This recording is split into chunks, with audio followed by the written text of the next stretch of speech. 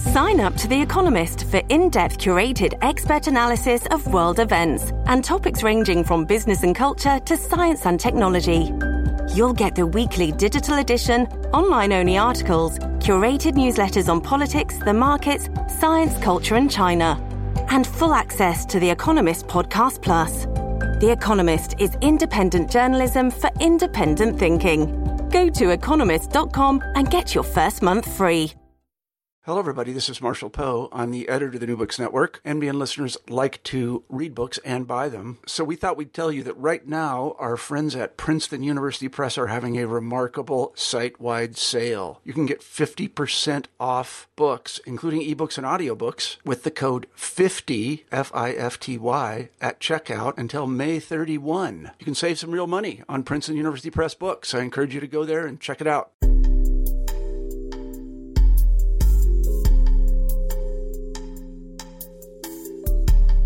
Welcome back to New Books in Gender Studies. I'm the co-host of the channel, Lillian Barger. Today I will be speaking with Jonathan Eig. He is a New York Times best-selling author of 4 books and former journalist for the Wall Street Journal. His book, The Birth of the Pill, How 4 Crusaders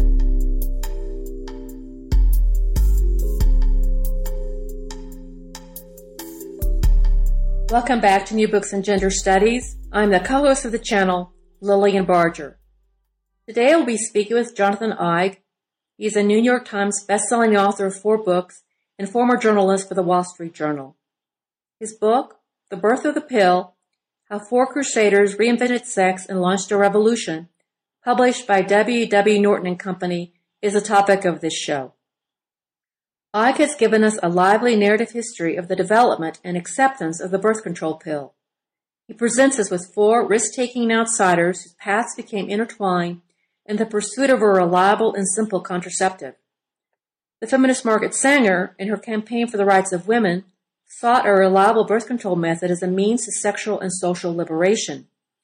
The eccentric genius scientist Gregory Pincus's research stretched the boundaries of law and ethics and tied him to the business interests of Searle Pharmaceuticals. The wealthy socialite Catherine McCormick, singular focus and funding, kept the research going. The handsome promoter John Rock, a Catholic infertility doctor, was willing to go against his church's teaching and provide untested drugs to desperate patients. The story begins in the radically and sexually freewheeling Greenwich Village of the early 20th century. Eig follows Sanger's crusade for birth control information, cultural change, scientific victories and defeats, and the marketing of what became the first FDA-approved contraceptive pill in 1960. This is a well-researched and riveting story of 4 exceptional people and how the intimate lives of women and men were revolutionized by their idea. The birth control pill forever changed how we think about marriage, sexuality, and parenting. Here is my conversation with Jonathan Eig. Now let me introduce you to the author, Jonathan Eig. Hello, Jonathan. Hi, how are you, Lillian? Welcome to the show, and thank you for sharing your thoughts with our audience. Each of the people you write about, each of them are both fascinating and provocative people.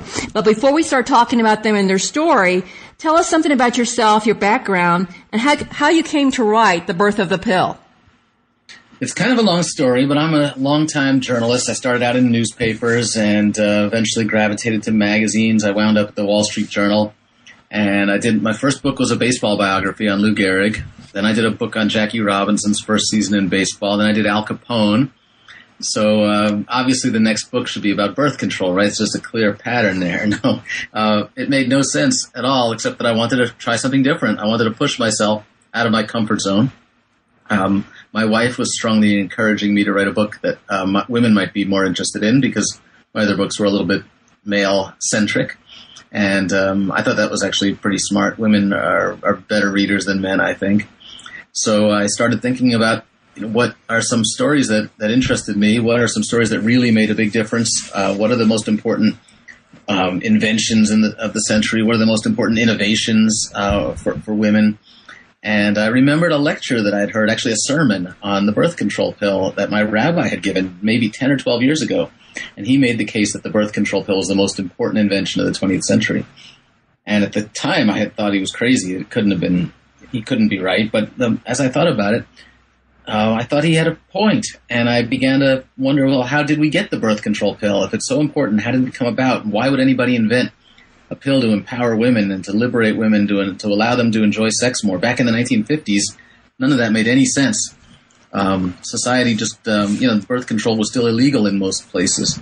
So who invented it and why? So I became really curious and began to look into it. And that's kind of the short version of how my, curiosity led me to this subject. And when I found the cast of great characters, as you mentioned, these 4 fantastic rebels who pulled this thing off against all kinds of crazy odds when it never should have been remotely possible or even, imaginable. How did they do it?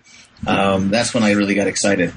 Well, the initial motivation for developing a safe and reliable, easy form of birth control that women could use easily everywhere, there were 2 motivations. One was population control, and that figures in your book, and the other is sexual freedom within marriage. Mm-hmm. Can you unpack that a little bit for us? Yeah. Really, the sex came first in Margaret Sanger's mind. She was working as a nurse in the Lower East Side of New York, and she saw just how women were really enslaved by their fertility in many ways. They were having more children than they could possibly take care of, more children than their bodies could sustain. Her own mother died after having given birth to 11 children and having had 18 pregnancies. So she saw that it would be hugely helpful to women's health and to their quality of life if they could decide how many children they wanted to have and when they wanted to have them. And that would also free them to actually enjoy sex. And she believed that sex was a great pleasure and that people should be able to enjoy it, and that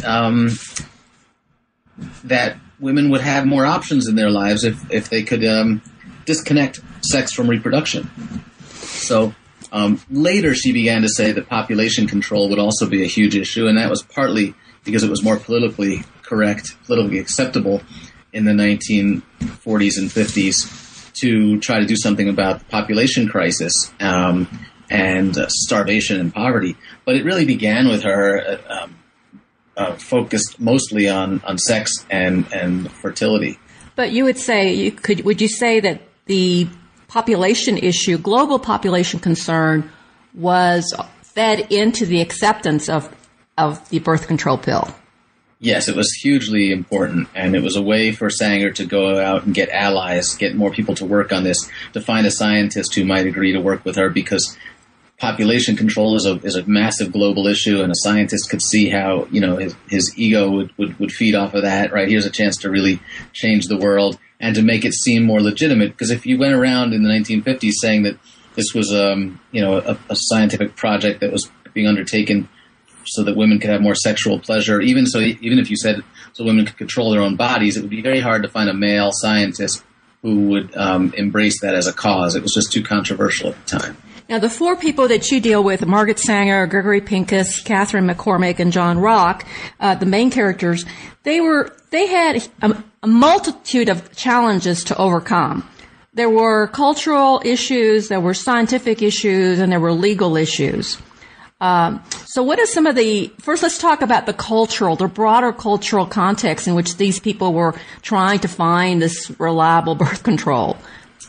Yeah, it was a massive cultural obstacle because, for thousands of years, society had determined that women had one role in society, and that was to be the vessel for carrying and raising children. And, we didn't really even understand until the 20th century that children grew from a sperm and an egg. People really believed that it came just from the sperm. So the woman's job was secondary. She was just there to carry this child. So you have this terrible sexism coming up around that, and the sense that if women are allowed to control their own fertility, they're going to want to break out of all the roles that have been assigned to them all these years. So there's this, it's a lot of sexism that had to be overcome, and there's this sense that sex is not supposed to be for pleasure. Sex is supposed to be just for reproduction. At least where women are concerned, it's a little bit different. We have a little bit more of a willing attitude to allow men to have sex, without worrying about having children. But those were some of the societal issues that had to be overcome. And as I said earlier, there were also laws banning the use of contraception in this country in 30 states and on the federal ledgers. So it was very difficult to find anybody, any legitimate scientist, any drug company, any university that would cooperate with research on contraception. Now, the way that Gregory Pincus started into this was it was a broader research into human fertility or reproduction. It wasn't cast as we're looking for a birth control method. Well, yes and no. I mean, he began his work in the 30s really just studying human reproduction and learned how the body worked. But when he met Margaret Sanger, he was not working on reproductive issues anymore. And Sanger said to him, she's looking for this miracle tablet, a pill that would allow women to turn on and off their reproductive systems. And so she made it very clear what she wanted. And Pincus said, yes, I think I know how to make that. So they would often disguise it and say that they were just interested in studying reproduction and seeing how progesterone affected the reproductive process and seeing if it might help to regulate menstrual cycles. But they knew all along what the bottom line goal really was. It's interesting because John Rock, who was a Catholic infertility doctor, he was an infertility doctor. Yeah. He was trying to help women have children. That's right. And he gets involved in this project also. How does he get involved? It's a great story, and he's also a Catholic who goes to Mass every day. But he's come to believe from his work helping women. He's one of the world's leading gynecologists, so he's not only helping women overcome infertility, he's delivering babies. He's seeing women who've had too many children and are considering hysterectomies. And he's begun to believe over the course of his career that the Church is wrong on this issue of birth control, that women really need to be able to control their own bodies. He believes that women should be able to have sex for pleasure, that it's an important part of marriage, and he's willing to take some chances and to see if he can possibly help women and maybe down the road convince the Church to be more open-minded. So when he meets Pincus and mentions that he's been experimenting with progesterone on women who are infertile, Pincus gets very excited because he's been thinking about using progesterone for the opposite reason, to help women avoid pregnancy. So maybe there's some way they can collaborate, and maybe they can use Rock's infertile patients to test progesterone as a contraceptive, which is just crazy when you think about it. So the very first women in this country who receive the hormonal birth control are women who are trying to have babies. But it was also a good way for them to test to see that progesterone really did shut down the reproductive system. Going back to the cultural issue, John Rock was a Catholic. He was a very devout Catholic, except for this issue. Now, Margaret Sanger really was very much infuriated by the Catholic Church. And what I want to understand here is that Catholics in America were a minority. The minority of the churches were not Catholic. Right. So why did she focus in on that? And what was the position or the attitude of Protestant America, which was the majority, regarding birth control? Well, Sanger really focused on the Catholic Church because she was raised a Catholic and came to really became very angry with the Church, the way her family was treated, and having seen her mother give birth more times than she wanted to because she didn't have access to birth control. So Sanger had a great prejudice against the Catholic Church. And that made her reluctant to work even with John Rock because she didn't trust him. She didn't think any Catholic could be trusted to work on this issue. And the Catholic Church was clearly more opposed to birth control than other churches. Many religions, including many strains of Protestants, Episcopalians, Jews, were okay with birth control. And they didn't go around bragging about it because it was still controversial in society. But there were many churches that told their parishioners it was okay to try to control your family size. As more birth control options became available in the 20th century and condoms and diaphragms and IUDs became available, they were not always completely effective. But as these things became more available, women began expressing the desire to control their family size. And many churches and many religious organizations thought that was a good thing. They thought it was good for the American family. Now, the availability of birth control before the pill, You just mentioned a few of them that were available.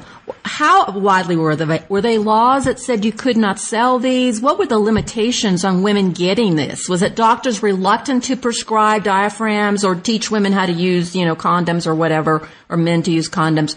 Was it an education issue? What was preventing people from using the birth control methods they already had?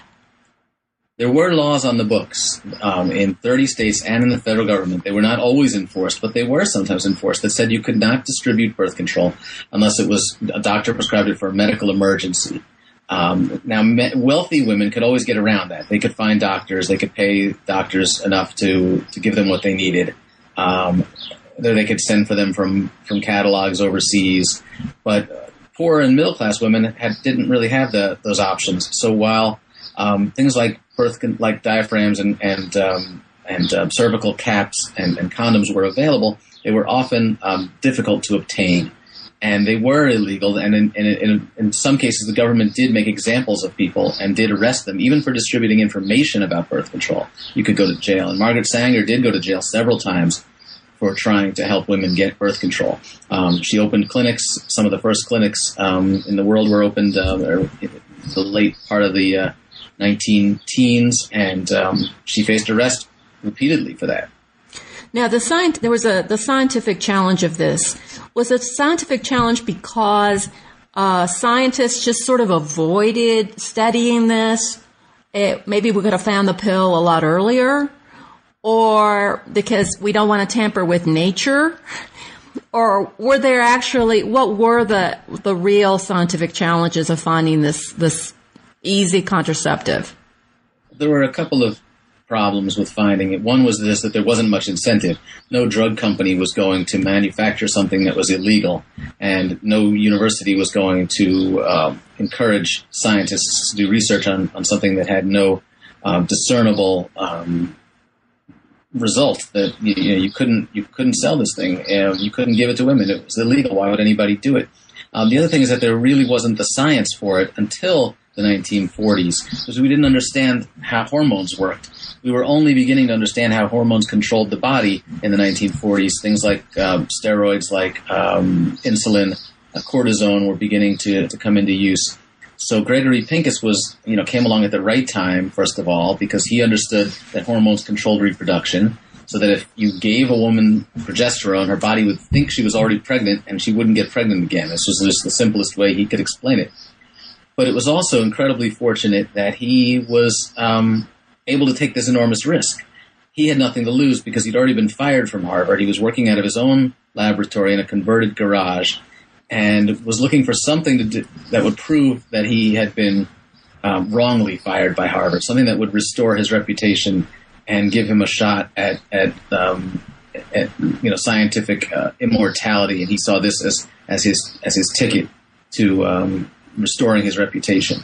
Now, Gregory Pincus, we know a lot about Margaret Sanger. She seems to be a lot more present in popular culture because of Planned Parenthood and her involvement. Right. But Gregory Pincus, most people don't know who that name is, or who he was, or where he came from, or he was brilliant. He was a genius.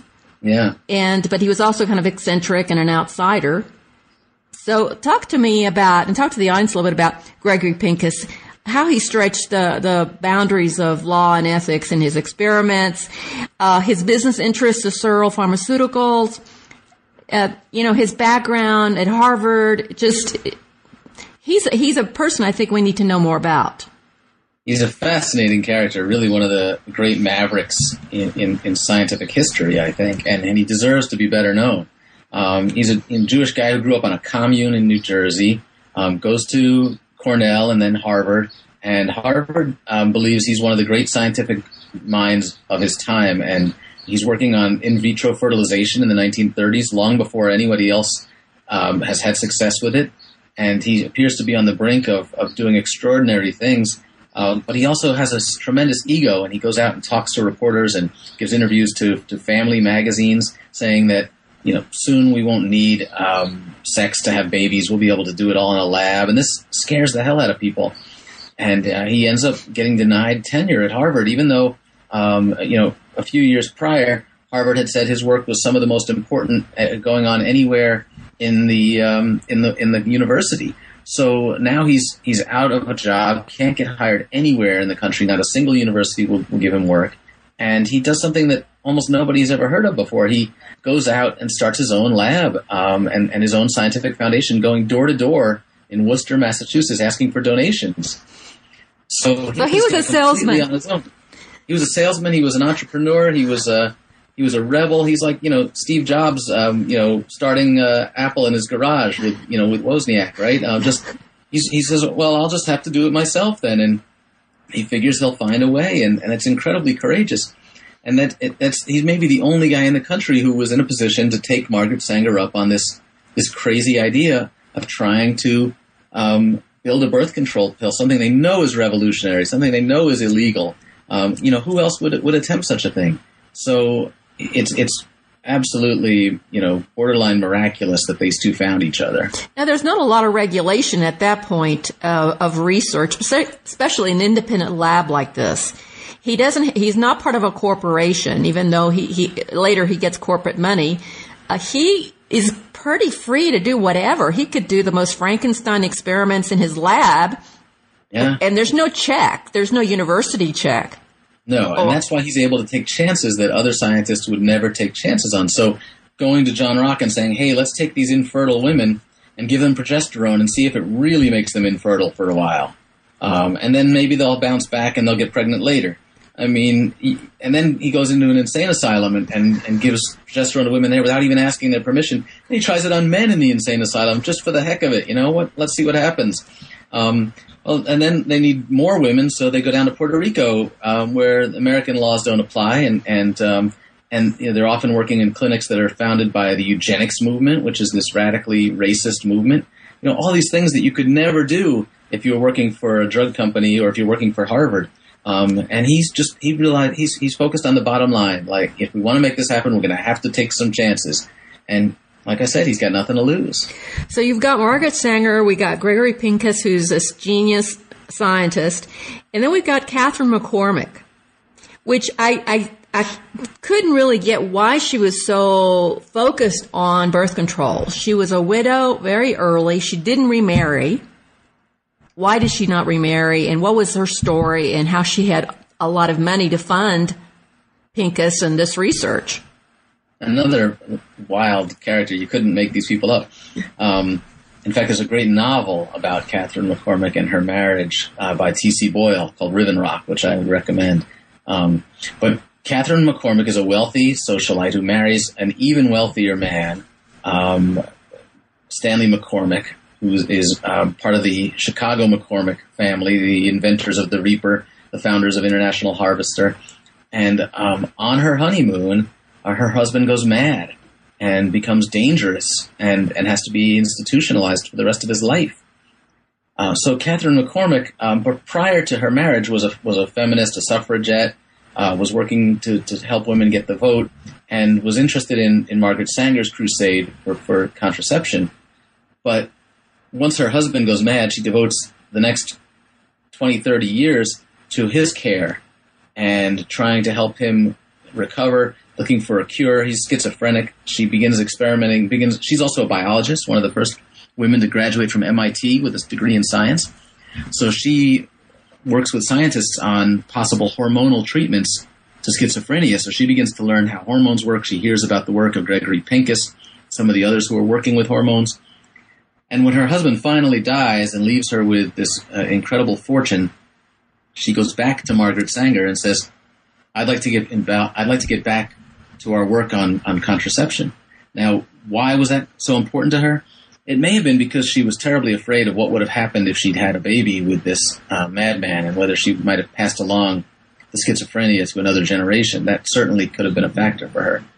But I also think she sees, as a very powerful, very intelligent woman who had the chance to go to college because she was so wealthy, she sees that a lot of women are being held back by the demands of motherhood, and that if they could limit their family size or better time when they become mothers, they might have the chance to go to college too, the way she did.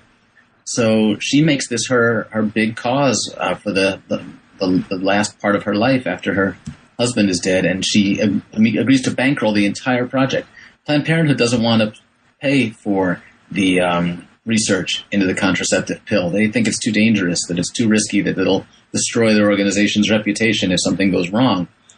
So Sanger can't get her own organization to fund this research, so that she has to rely on Catherine McCormick. And McCormick just says, whatever you need. She writes check after check. She funds all of Pincus's work. She builds new laboratories, new animal research labs, buildings, pays for all the clinical trials in Puerto Rico, all of it. Almost all of it comes from one woman. It's really extraordinary.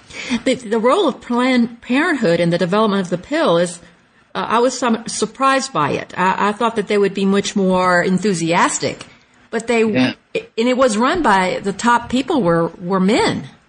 Right. That was another thing that I think people would probably find surprising. Yeah, Sanger started Planned Parenthood, but she became a little frustrated with them because as the organization grew, they became a little bit more conservative, and they wanted to make sure that this thing that they built didn't fall apart, and that meant not taking so many chances. And Sanger was as radical as ever, and she was a little bit too radical for some of the leaders of the organization, and she felt pushed aside by the organization that she helped create. She didn't even like the name Planned Parenthood. She thought it was too conservative, and she objected to that when they changed the name. She thought the name should mention birth control, that it was important to declare exactly what we're doing here. But nevertheless, Planned Parenthood, was conservative, but they didn't get in their way, and eventually they came around and realized that women wanted this and needed it. Probably did. Would you say that Planned Parenthood prepared the way for the acceptance of the birth control pill?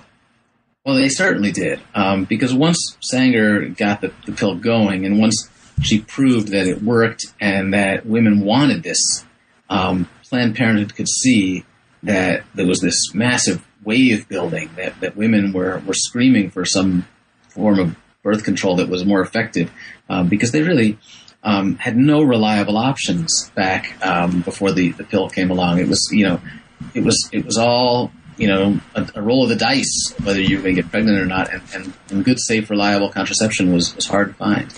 Now, what were do you have any idea what the failure rates were for things like the condoms? If they weren't used, they're not effective.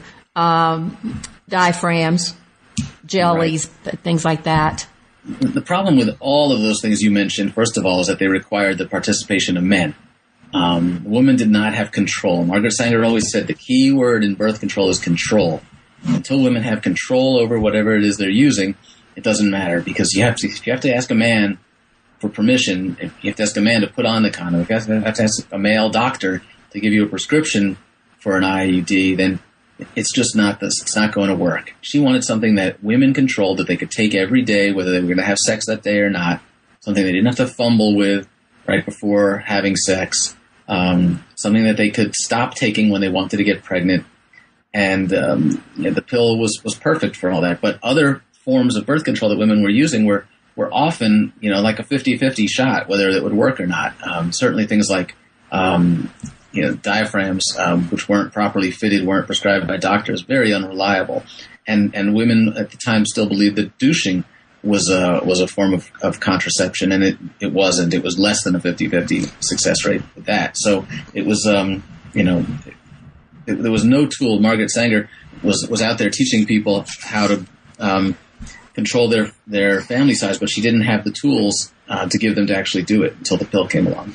So how much was abortion used as a birth control mechanism by women? Was that? It was the most common form of birth control in this country for most of this country's history. And it wasn't until the late 1800s that states began to outlaw it, because they were worried that women were getting too much control of their own reproductive rights. With a lot of conservative state legislatures wanted to make sure that the role of the woman didn't change, that her role was to be there and to raise a family. And when abortion became so common that men felt threatened, they outlawed abortion. It wasn't for any religious reason. It wasn't because nobody ever mentioned that the fetus had rights. It was really all about maintaining customs.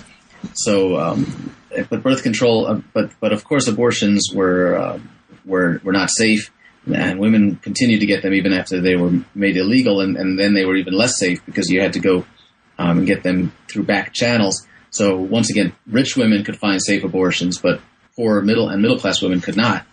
So it became a very serious health issue. Now, you talk about Margaret Sanger as not being a racist, but what was her involvement with the eugenics movement, and what was the place of the eugenics movement in American thought? Yeah, I don't know if I'd say Sanger wasn't a racist. I'd say everybody was a racist pretty much back in the 1920s. But not particularly so.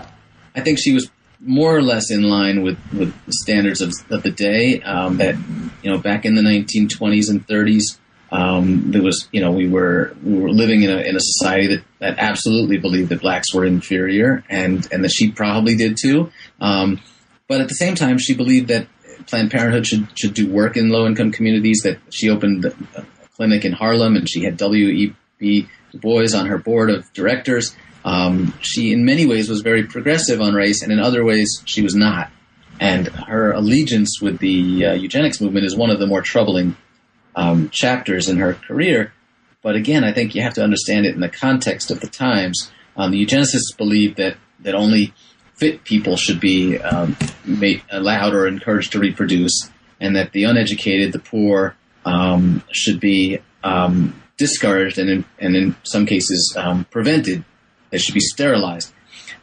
Sanger saw, and this was a popular movement in America in the 1930s. A lot of people in the mainstream bought into this idea. There were classes on eugenics taught at Harvard in the 1930s. So it was not so crazy for Sanger to jump on that bandwagon, and she thought that they were powerful allies, and she was always focused on the bottom line. What can we do to promote contraceptive rights, reproductive rights? And she saw a potential ally here because some of their mission was the same.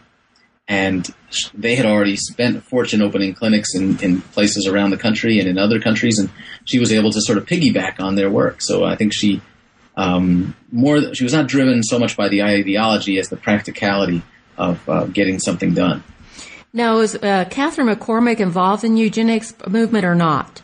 I don't think she was ever involved in that. So was there any eugenics money that went to this research by Gregory Pincus?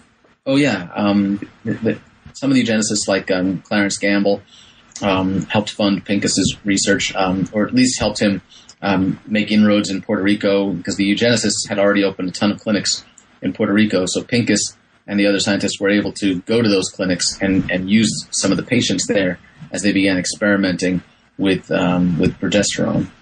Now, sterilization was one of the big tools that eugenics could use. Sterilizing undesirables, mentally retarded or enfeebled or any kind of obvious defect. Those people could be sterilized. What were the laws? Do you know? Yeah, there were laws where judges could sentence people to be sterilized. But even more important, there were places like in Puerto Rico where eugenicists would pay for women to be sterilized. If you came in and had a baby and you said you wanted to be sterilized after delivering the baby, the eugenics movement would pay for it. So there was a great push toward trying to help what they believed would be to help curtail the explosion of populations. And for a lot of women, that sterilization was really the only option. It was that or think about having abortions down the road. So I think for a lot of women, that sterilization became an option worth considering, especially when they were already there in the hospital having delivered a baby, and the thought of doing it again sometime soon was frightening. Now, what was interesting with your book, you had all these legal issues, you had a lot of cultural barriers, scientific barriers, legal barriers. I mean, there's so many things that are going to work against the development of the pill. But then it seems like in the late 50s, 1957 or so, there was this huge movement forward. And it was like overnight, the FDA seemed to approve it. Yeah. How did that happen? It seemed to be sort of kind of quick. There was this huge moment, this trigger, where all of a sudden you started to see the momentum shift, and it's it's not because the law changed. It's not because the product had changed. What happened was that women spoke, and it's really remarkable because these four characters that we talked about, Rock and Pincus and McCormick and Sanger, are really out on their own. They have no support from the government, from the university. They're trying to pull off something that's never been done before. And Pincus, this is a really important moment. Pincus in 1955 goes to the International Planned Parenthood Federation meeting in Tokyo and tells the world that he's discovered the birth control pill. And at this point, they've only tested it on something like 35 women. It's ridiculous that he would make this kind of an announcement. And John Rock is screaming, "Don't do it! Don't do it! You know, we're not ready. It's irresponsible." But Pincus does it anyway. And what happens is that women read in the newspaper that there's a birth control pill coming, and that soon it will be possible to just turn on and off like a light switch your reproductive system. And they begin calling their doctors and saying, "When can I get this?" They begin writing these letters to Pincus and to Sanger, saying, "I've heard about this. I need it now." And I've read these letters. They're just painful to read because these women are desperate. Their bodies can't hold up anymore. They can't feed their children. They've got children who are deformed because they've been born with birth defects, and they're desperate not to have another one. And this groundswell begins to build. And now, all of a sudden, Pincus is able to get G.D. Searle to agree to help out, the drug company to help out, and to consider taking this to the FDA and seeking approval. And that's really extraordinary because nothing like this has ever been approved before. There's never been a drug for healthy people. Something you take every day in good health to control your lifestyle. And that's radical stuff. But Searle is still cautious, so they don't call it birth control. They go to the FDA and they say they want approval for this drug to regulate women's menstrual cycles. And this is in step 2 because now the FDA, after a long debate, approves it, but they put a warning on the bottle that says, "Warning, this product prevents pregnancy." And that's like the greatest advertisement they ever could have put on that bottle because women are now going to start to go to their doctors demanding this thing, saying, "Hey, I've got an irregular cycle." But what they're really doing is trying to prevent having, child number 9. And word gets around, and a huge momentum begins to build, this groundswell, and that changes the world because women are standing up for themselves and saying that we need this, we need it now.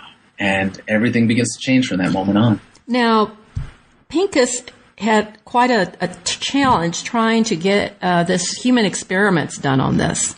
He had done it on rabbits, lots of rabbits, but he needed to do it on women, on fertile women. Right. And he tried different things. So by the time this thing was approved, how many women had actually gone through a trial?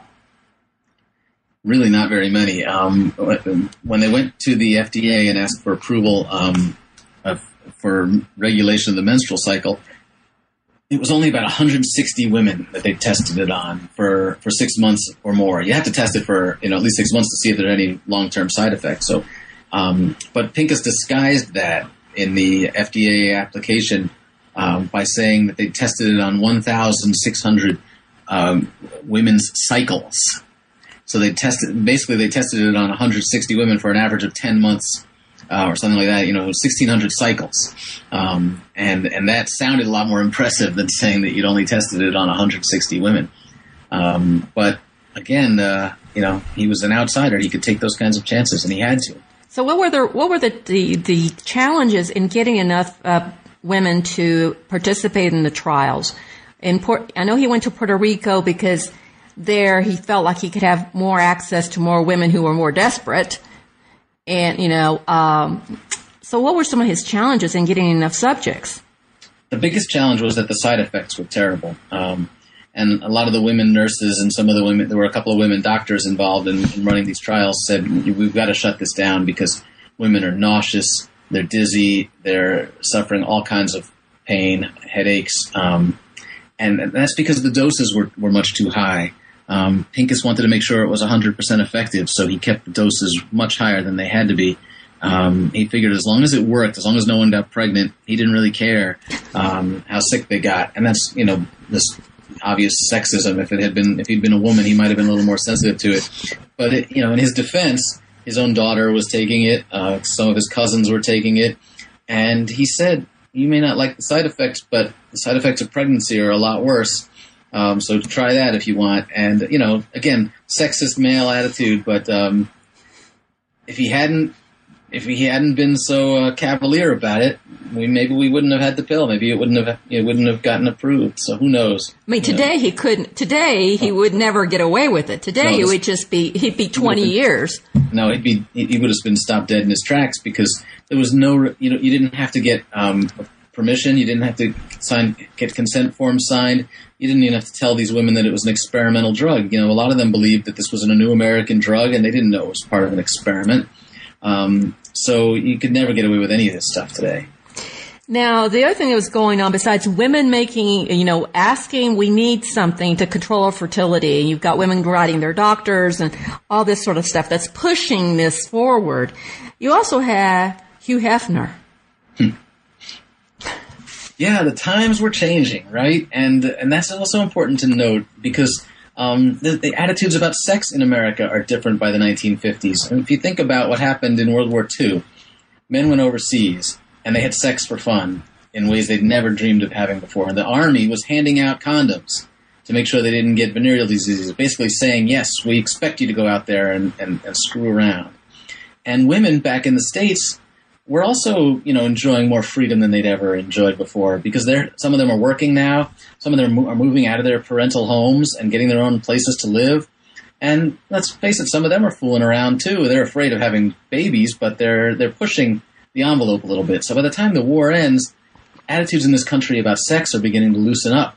And somebody like Hugh Hefner can start Playboy magazine in the 1950s and suddenly find he's working on this thing at his at his kitchen table, and suddenly he's got one of the best-selling magazines in the world, because there's this new age of friskiness and openness to the possibilities of sex for fun, and the pill's coming along at just the right time. So he really grabs onto that. He's probably one of the big promoters of the pill. Yeah, I asked him, who was the first woman you ever slept with who was on the pill? And he said, "Oh, geez, I don't remember who was the first. But I certainly know that after a little while, they were all using the pill." Well, Searle Pharmaceutical, this company that funded some of this, they were kind of cagey about the whole thing. They were producing, I guess, pure hormones, synthetic hormones, for research purposes or for other purposes. I don't exactly didn't get that. Mm-hmm. In the 1950s, everybody was experimenting with new synthetic hormones, just because it was the cutting edge, and they figured sometimes they would just figure out later what they would do with it. But so, did Searle know or expect that this was a potential huge profit opportunity for them? I think that they were conservative at first, and they were really cautious. They didn't want to get involved in this. They asked specifically that Pincus make sure that the drug company's name did not appear on any of his research papers or on any bottles that were being used in these clinical trials. They wanted to keep their distance. But when they saw that women were calling out for this, and women were going to their doctors saying they wanted this, and when it got approved by the FDA for regulation of the menstrual cycles, they realized that this was potentially a blockbuster, because this is something women would take every day, even when, possibly for years, when they were perfectly healthy. And there had never been a drug like that before. So this was, they realized by about 1956, 57, that this was worth taking a chance on. And, to his credit, Jack Searle, the CEO of the company, really began to care about the issue. He went down to Puerto Rico and saw the women who were engaged in these clinical trials, and saw how miserable they were. The average family and the average woman in Puerto Rico at the time had 6.7 children, and he began to see that this could be a huge help to the world, and could reduce a lot of health problems and reduce poverty. So he bought into it. So once the pill was approved by the FDA in first it was approved for purposes of controlling or regulating menstrual cycles. It was 1960 when it was actually approved specifically for birth control. That's right. So what happened in those intervening years? How did that change? Did the laws change or attitudes change? Well, I think just as we've seen recently with gay marriage, behavior changes first and the law catches up. So so many women began using this pill off-label to control their family size, even though it wasn't approved for that. That when Searle went back to the FDA and said, "Remember that pill that you approved a few years ago? Well, we'd like to add a use." They didn't file a new drug application. They just said, "We'd like to add another use. It also works as effective birth control, and here's all the evidence that we have to support that." And it was very difficult for the FDA at that point to say no because the cat was out of the bag. Women were already using it, and there would have been a tremendous backlash. Just like today, there would be a tremendous backlash if you denied gay marriage. You've already got people who are, going about and doing it. So human behavior, the culture evolves and the law catches up, and that's exactly what happened. Okay. So what do you think is a takeaway for people who read this book? The book is extremely lively. It moves very fast. You have really fascinating stories, lots of interesting details. What do you think is the takeaway for people? It's funny because when I finished the book, I remembered that I had never really told my rabbi that his sermon had helped me inspire this, and he'd given this sermon and said that the birth control pill was the most important invention of the 20th century. So I called him and I said, what was the point of that sermon? I really don't remember. I remember you saying that the pill was important, but I think there was a deeper point you were trying to make. And he said, yeah, the point of the sermon really was that in Genesis, we're told that man is a partner with God in the creation of the universe. And that sometimes it's not enough just to be a better person. Sometimes you have to think about what you can do to change the shape of the world. And that's what the inventors of the birth control pill did. These four outsiders believed that they could do something that the law said was forbidden, that science said was impossible, that thousands of years of human history suggested would never work, that they could make women equal to men by giving them control of their bodies. And they believed that they could do the biggest thing imaginable. So I think the point of the book is that, you sometimes you have to fight for change, even if you think, even if the rest of the world thinks you're never going to succeed. Okay, Jonathan, you've been very generous with your time. I just have one more question. What are you working on now? I'm working on a book about another rebel. This one is Muhammad Ali. And it's going to be a really crazy, fun book. Well, thank you. And thank you to our listeners for tuning in to another edition of New Books in Gender Studies. I would enjoy hearing from you. Email me at newbooks.gender@gmail.com. This is your host, Lillian Barger.